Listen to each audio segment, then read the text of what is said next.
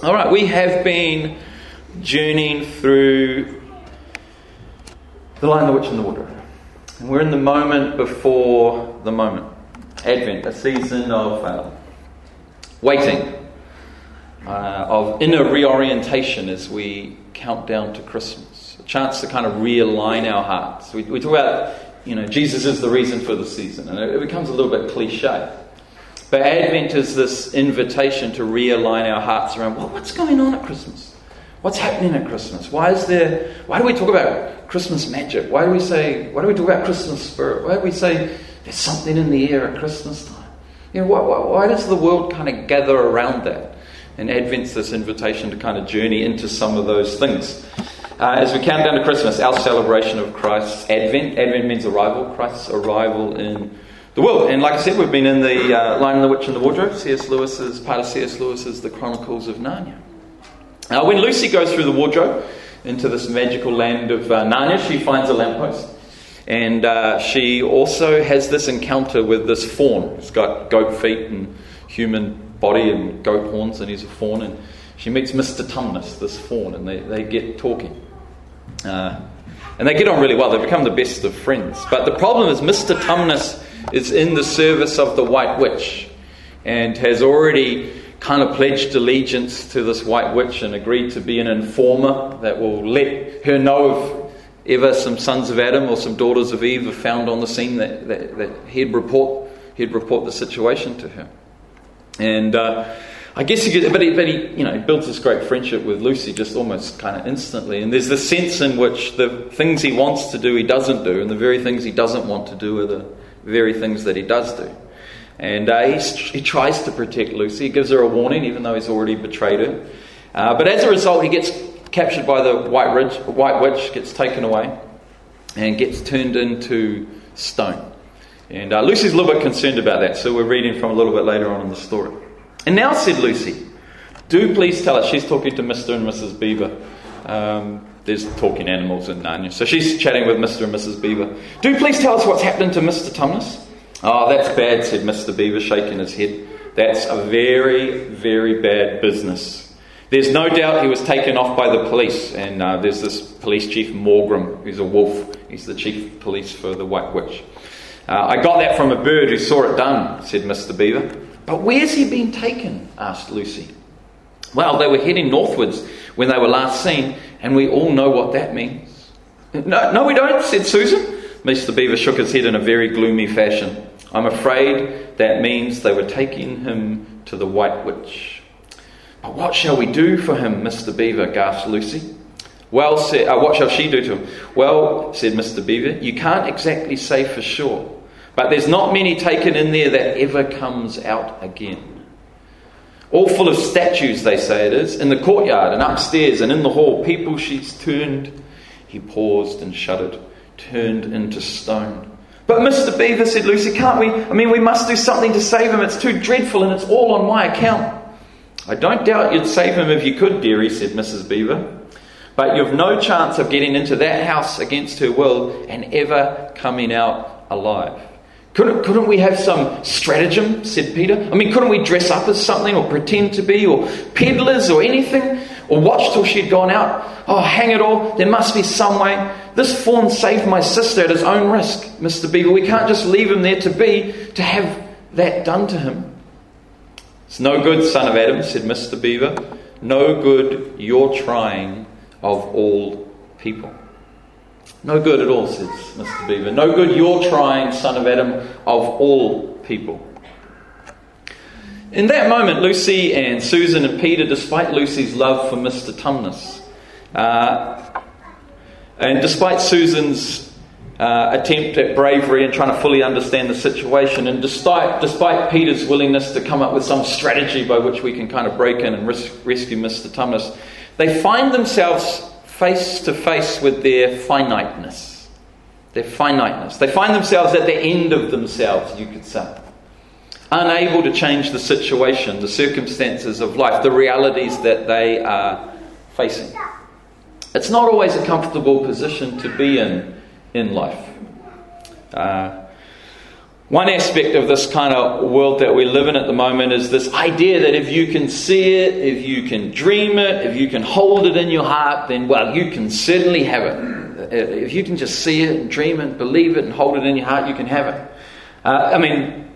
Pretty famous movie, The Greatest Showman. They can say it all sounds crazy. They can say that I've lost my mind. I won't try to sing it. I don't care, so call me crazy. We can live in a world that we design. Because every night I lie abed, the brightest colours fill my head. A million dreams are keeping me awake.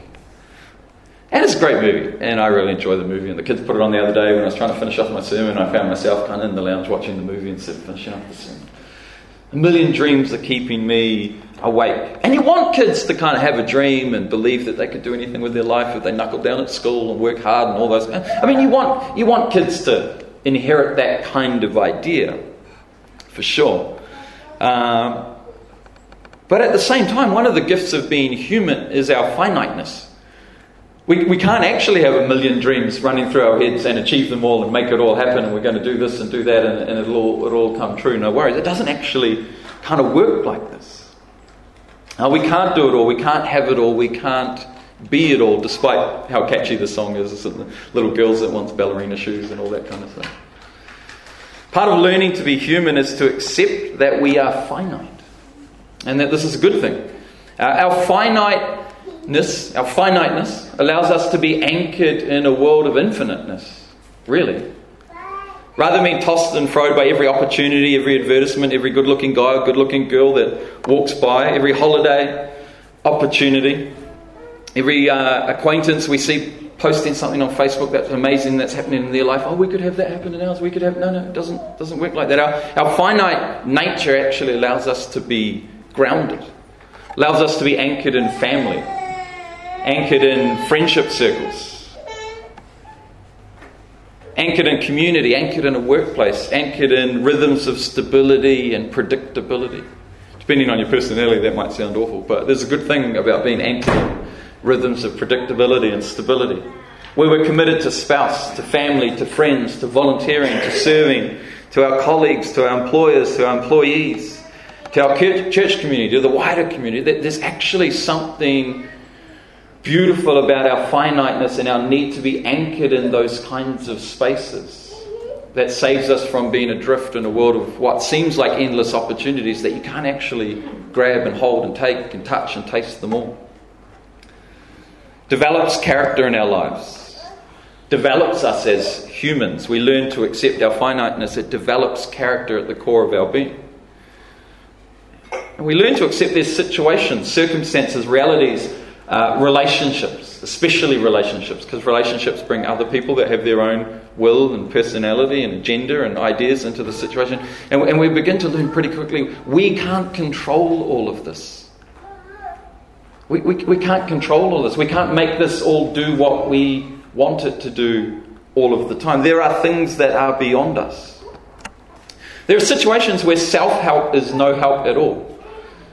Situations where self-help is no help at all. You are at the end of yourself and there is nothing you can do in your own strength to remedy, to fix, to turn around, to flip upside down, to save yourself, you could say.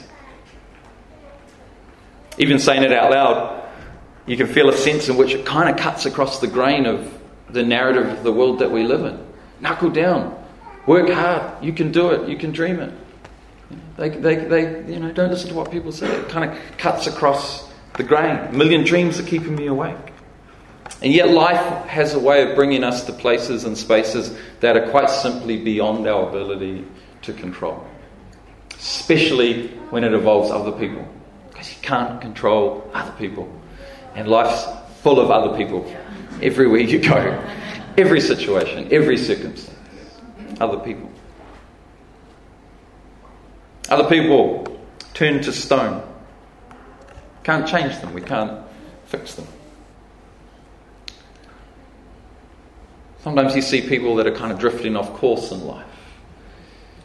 Making decisions that are potentially going to derail them. And you do what you can to kind of come alongside and maybe, but at the end of the day, you can't.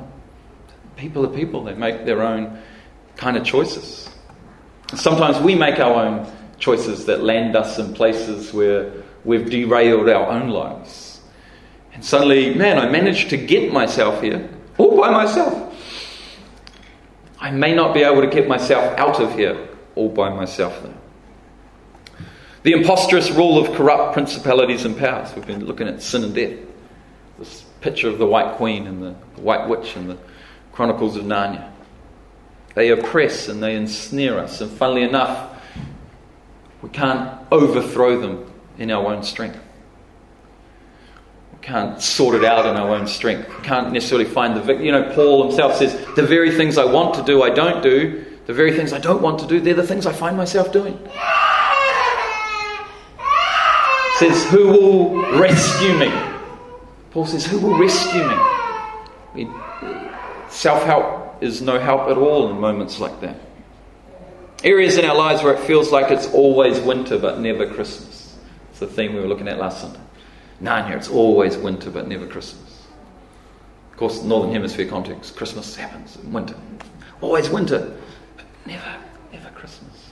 And we find ourselves, we have situations, we have circumstances, we have parts of our lives where it feels like it's always winter in this space, but never Christmas. This part of my life, that feels like it's always Christmas. I love that part. This part feels like it's always winter, but never Christmas. And we find ourselves at the end of ourselves, unable to remedy the situation. Powerless in the face of an icy wind that we can't seem to escape. It's no good, son of Adam, said Mr. Beaver. No good you're trying of all people. Then he says, but now that Aslan is on the move. But now that Aslan is on the move. What though if there's someone who identifies with the reality of our human weakness, our finiteness, and yet simultaneously is beyond human finiteness, is of infinite proportions? Now that Aslan is on the move, said Mr. Beaver. Oh yes, tell us more about Aslan, said several voices at once. For once again that strange feeling, like the first signs of spring, like good news, had come over them at the very mention of the name Aslan. Earlier in the story, someone had mentioned Aslan, and the kids kind of all reacted in different ways. These Edmund, Susan, Lucy and Peter, they all kind of reacted in different ways when they heard Aslan. Now a very curious thing happened. None of the children knew who Aslan was any more than you do. But the moment that Beaver had spoken these words, everyone felt quite different. Perhaps it has sometimes happened to you in a dream that someone says something which you don't understand, but in the dream it feels as if it had some enormous meaning. Either a terrifying one which turns the whole dream into a nightmare, or else a lovely meaning, too lovely to put in words, which makes the dream so beautiful you remember it all your life and are always wishing you could get back into that dream again. It was like that now. At the name of Aslan, each one of the children felt something jump inside. Edmund felt a sensation of mysterious horror. Edmund had been telling lies, Edmund had been naughty, Edmund had been betraying his siblings kind of thing. Edmund felt a mysterious horror. Peter felt suddenly brave and adventurous. Susan felt as if some delicious smell or some delightful strain of music had just floated by. And Lucy got that feeling you have when you wake up in the morning and realise it's the beginning of the school holidays. Which I still haven't forgot that feeling. Lucy had that feeling when you wake up in the morning and you realise it's the beginning of the school holidays. Who is Aslan? Asked Susan. Aslan, said Mr. Beaver. Why, don't you know? He's the king. He's the lord of the whole wood. But not often here, you understand? Never in my time or my father's time. But word has reached us that he has come back. He is in Narnia at this moment. He'll settle the White Witch all right. It is he, not you, that will save Mr. Thomas. She won't turn him into stone too, said Edmund. Oh, Lord love you, son of Edmund. What a simple thing to say, answered Mr. Beaver with a great laugh. Turn him into stone. If she can stand on her 2 feet and look him in the face, it'll be the most that she can do, and I don't even expect that of her. No, he'll put all to right, as it says in the old rhyme. Wrong will be right when Aslan comes in sight.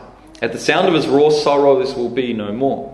When he bars his teeth, winter meets its death, and when he shakes his mane, we shall have spring again. You'll understand when you see him. But shall we see him? Asked Susan. Why, daughter of Eve, that's why I brought you here, for I am to lead you to meet him. said Mr. Beaver. Once again, that strange feeling came over them, like those first glimpses of spring. On the road to Emmaus in Luke 24, Jesus is risen from the dead and is walking with two disciples, but they don't realize that it's Jesus. They weren't expecting it. They weren't looking for it. They were carrying a sense of disappointment, a sense of frustration, a sense of kind of winter had come. And they're talking with Jesus, and he's asked them why they kind of downcast. He goes, "Oh, have you not heard? Don't you understand? The one that we thought was going to be the Messiah, he was crucified and killed. And we had such great hope, but it's kind of slipped away." And Jesus starts talking to them, explaining from the scriptures all the truth concerning him kind of thing. And afterwards they say, "Were not our hearts burning within us while he talked with us and taught from the scriptures?" Were not our hearts burning within us? Just at the talk that Jesus, were not our hearts burning with us? It's a similar kind of feeling. That feeling you have when you wake up in the morning and realize it's the beginning of the school holidays.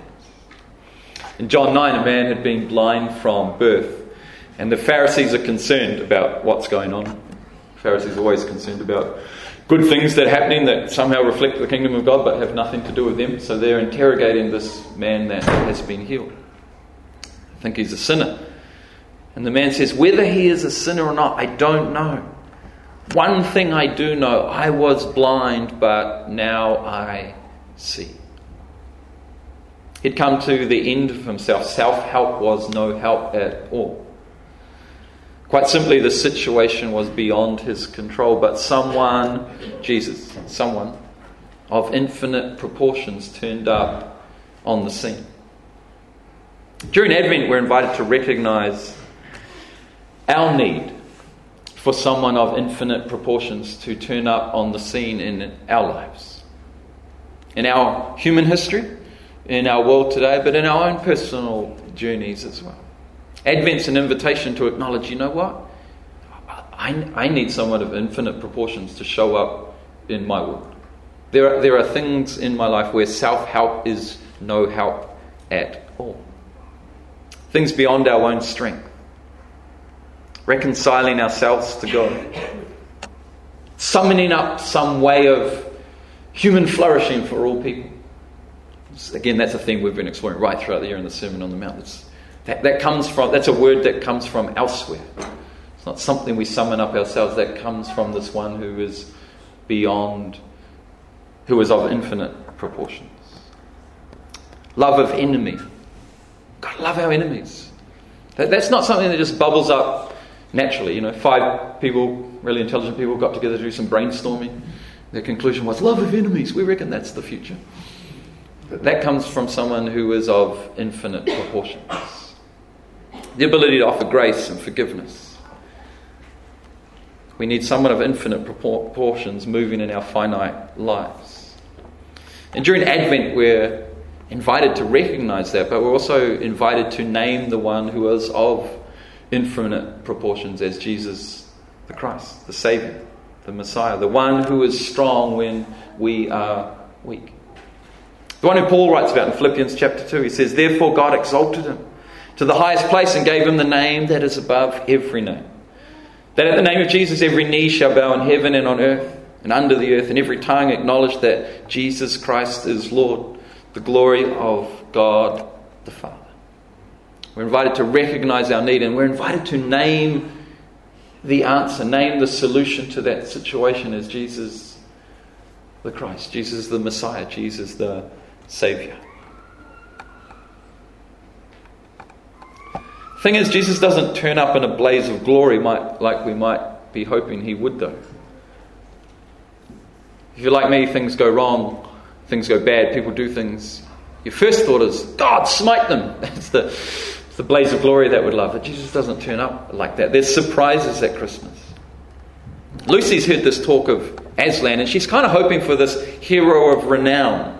They're English, so English folk legends like St. George or King Arthur or Sir Galahad. That's this idea that she no doubt had kind of in her head. But there's that poem about he's going to shake his mane and roar, and what's going on? He says, is he a man? Asked Lucy. "Aslan a man?" said Mr. Beaver sternly. "Certainly not. I tell you, he's the king of the wood and the son of the great emperor beyond the sea.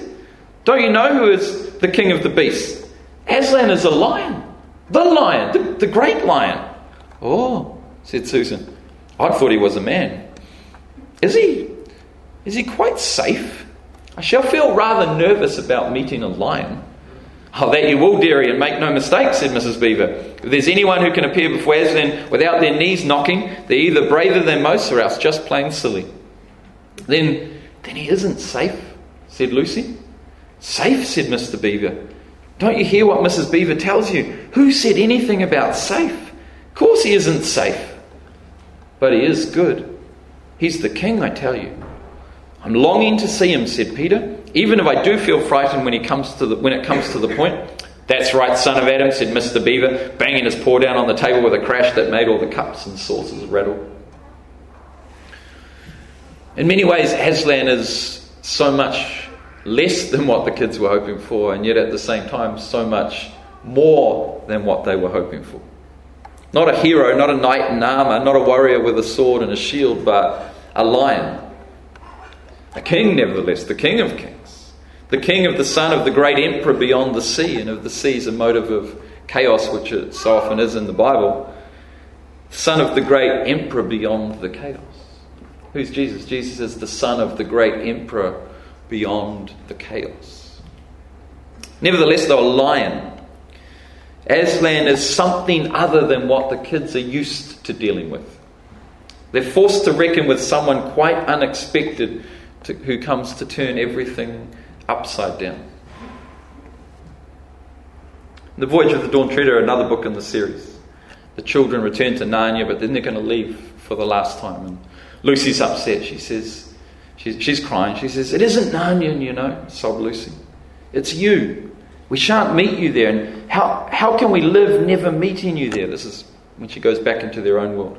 "But you shall meet me, dear one," says Aslan. "Are you there too, sir?" said Edmund. "I am," said Aslan, "but I have another name. You must learn to know me by that name. That was the very reason you were brought to Narnia, that by knowing me here for a little, you may know me better there." And thus the one of infinite proportion turns up in our world. Not in a blaze of glory, and not as a lion, though he is the Lion of the tribe of Judah, but not as a lion, but as one that we must come to know by another name. Comes lowly, born in a stable. Comes lowly, riding a donkey, a colt. The foal of a donkey, it's the prophecy of Zechariah. Peter, Susan and Lucy, they want to know, is he safe? But for you and I, we want to know if this baby, is this baby really of infinite proportions?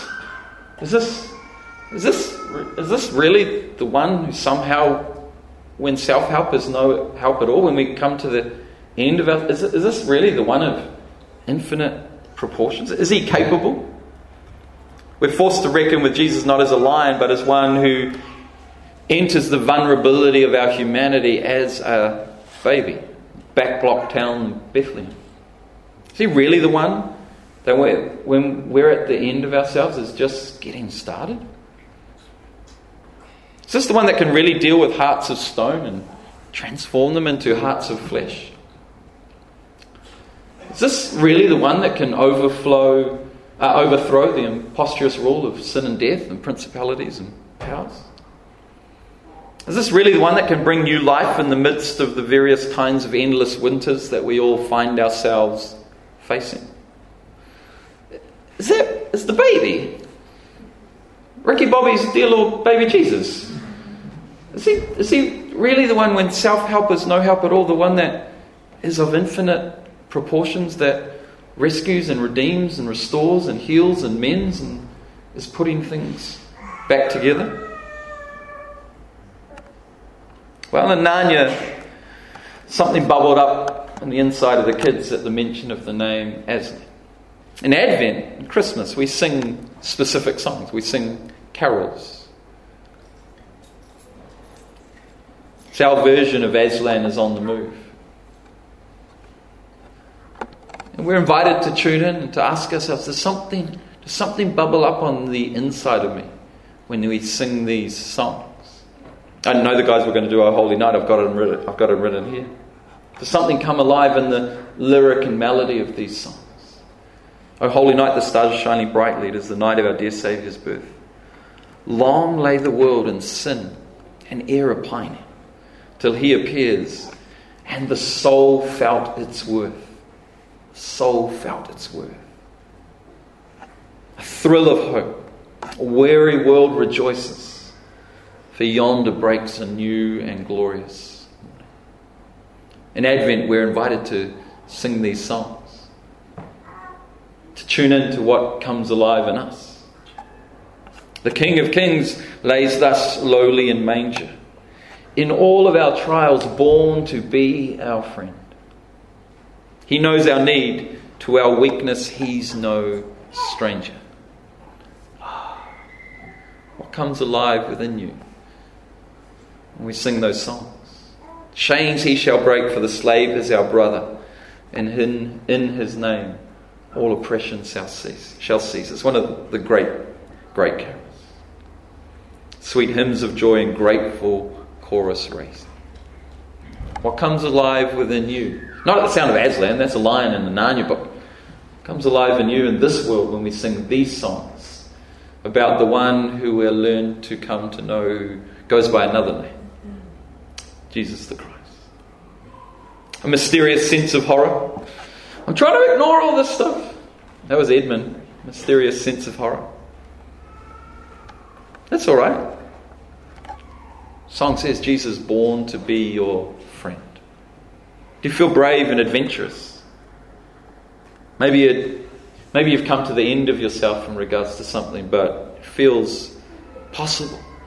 It feels like maybe love and joy and peace and hope can be known, even though I've come to the end of myself. Chains he shall break. Lucy got that feeling when you wake up in the morning and you realise it's the first day of the school holidays. What's the feeling you get when we sing these songs? When we slow down in the midst of the hustle and bustle? Pay attention to these deep longings that we carry. Sing these words that speak to these deep longings. All right, let's stand together.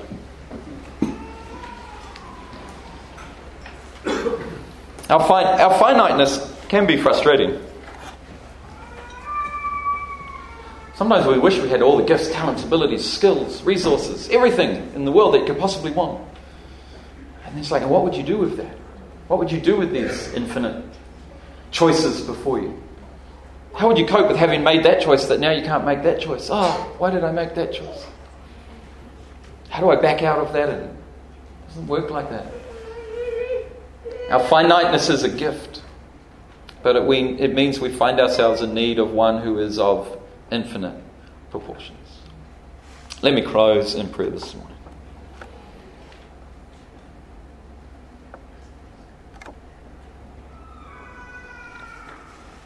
As you go this morning, perhaps at the end of yourself, overwhelmed, disorientated, or deflated, having discovered that there are moments in life where self-help is no help at all, may you know a deep joy. Someone of infinite proportions draws near to you. May you know the thrill of hope. A weary world rejoicing. He comes to make his blessings flow as far as any curse is found. As you go this morning, may the eyes of your heart be open to the mystery, welcome, love, and wonder of Christmas that is breaking out all around you. In every carol sung, may you hear whispers of truth. In every nativity scene you pass, may you glimpse new life and the end of endless winters. In every gift wrapped and every bow tied, may you awaken to Christ as the gift of Christmas. And may you know in this season the love of God, the life of Christ, and the peace of the Holy Spirit as your own in Jesus' name. Amen.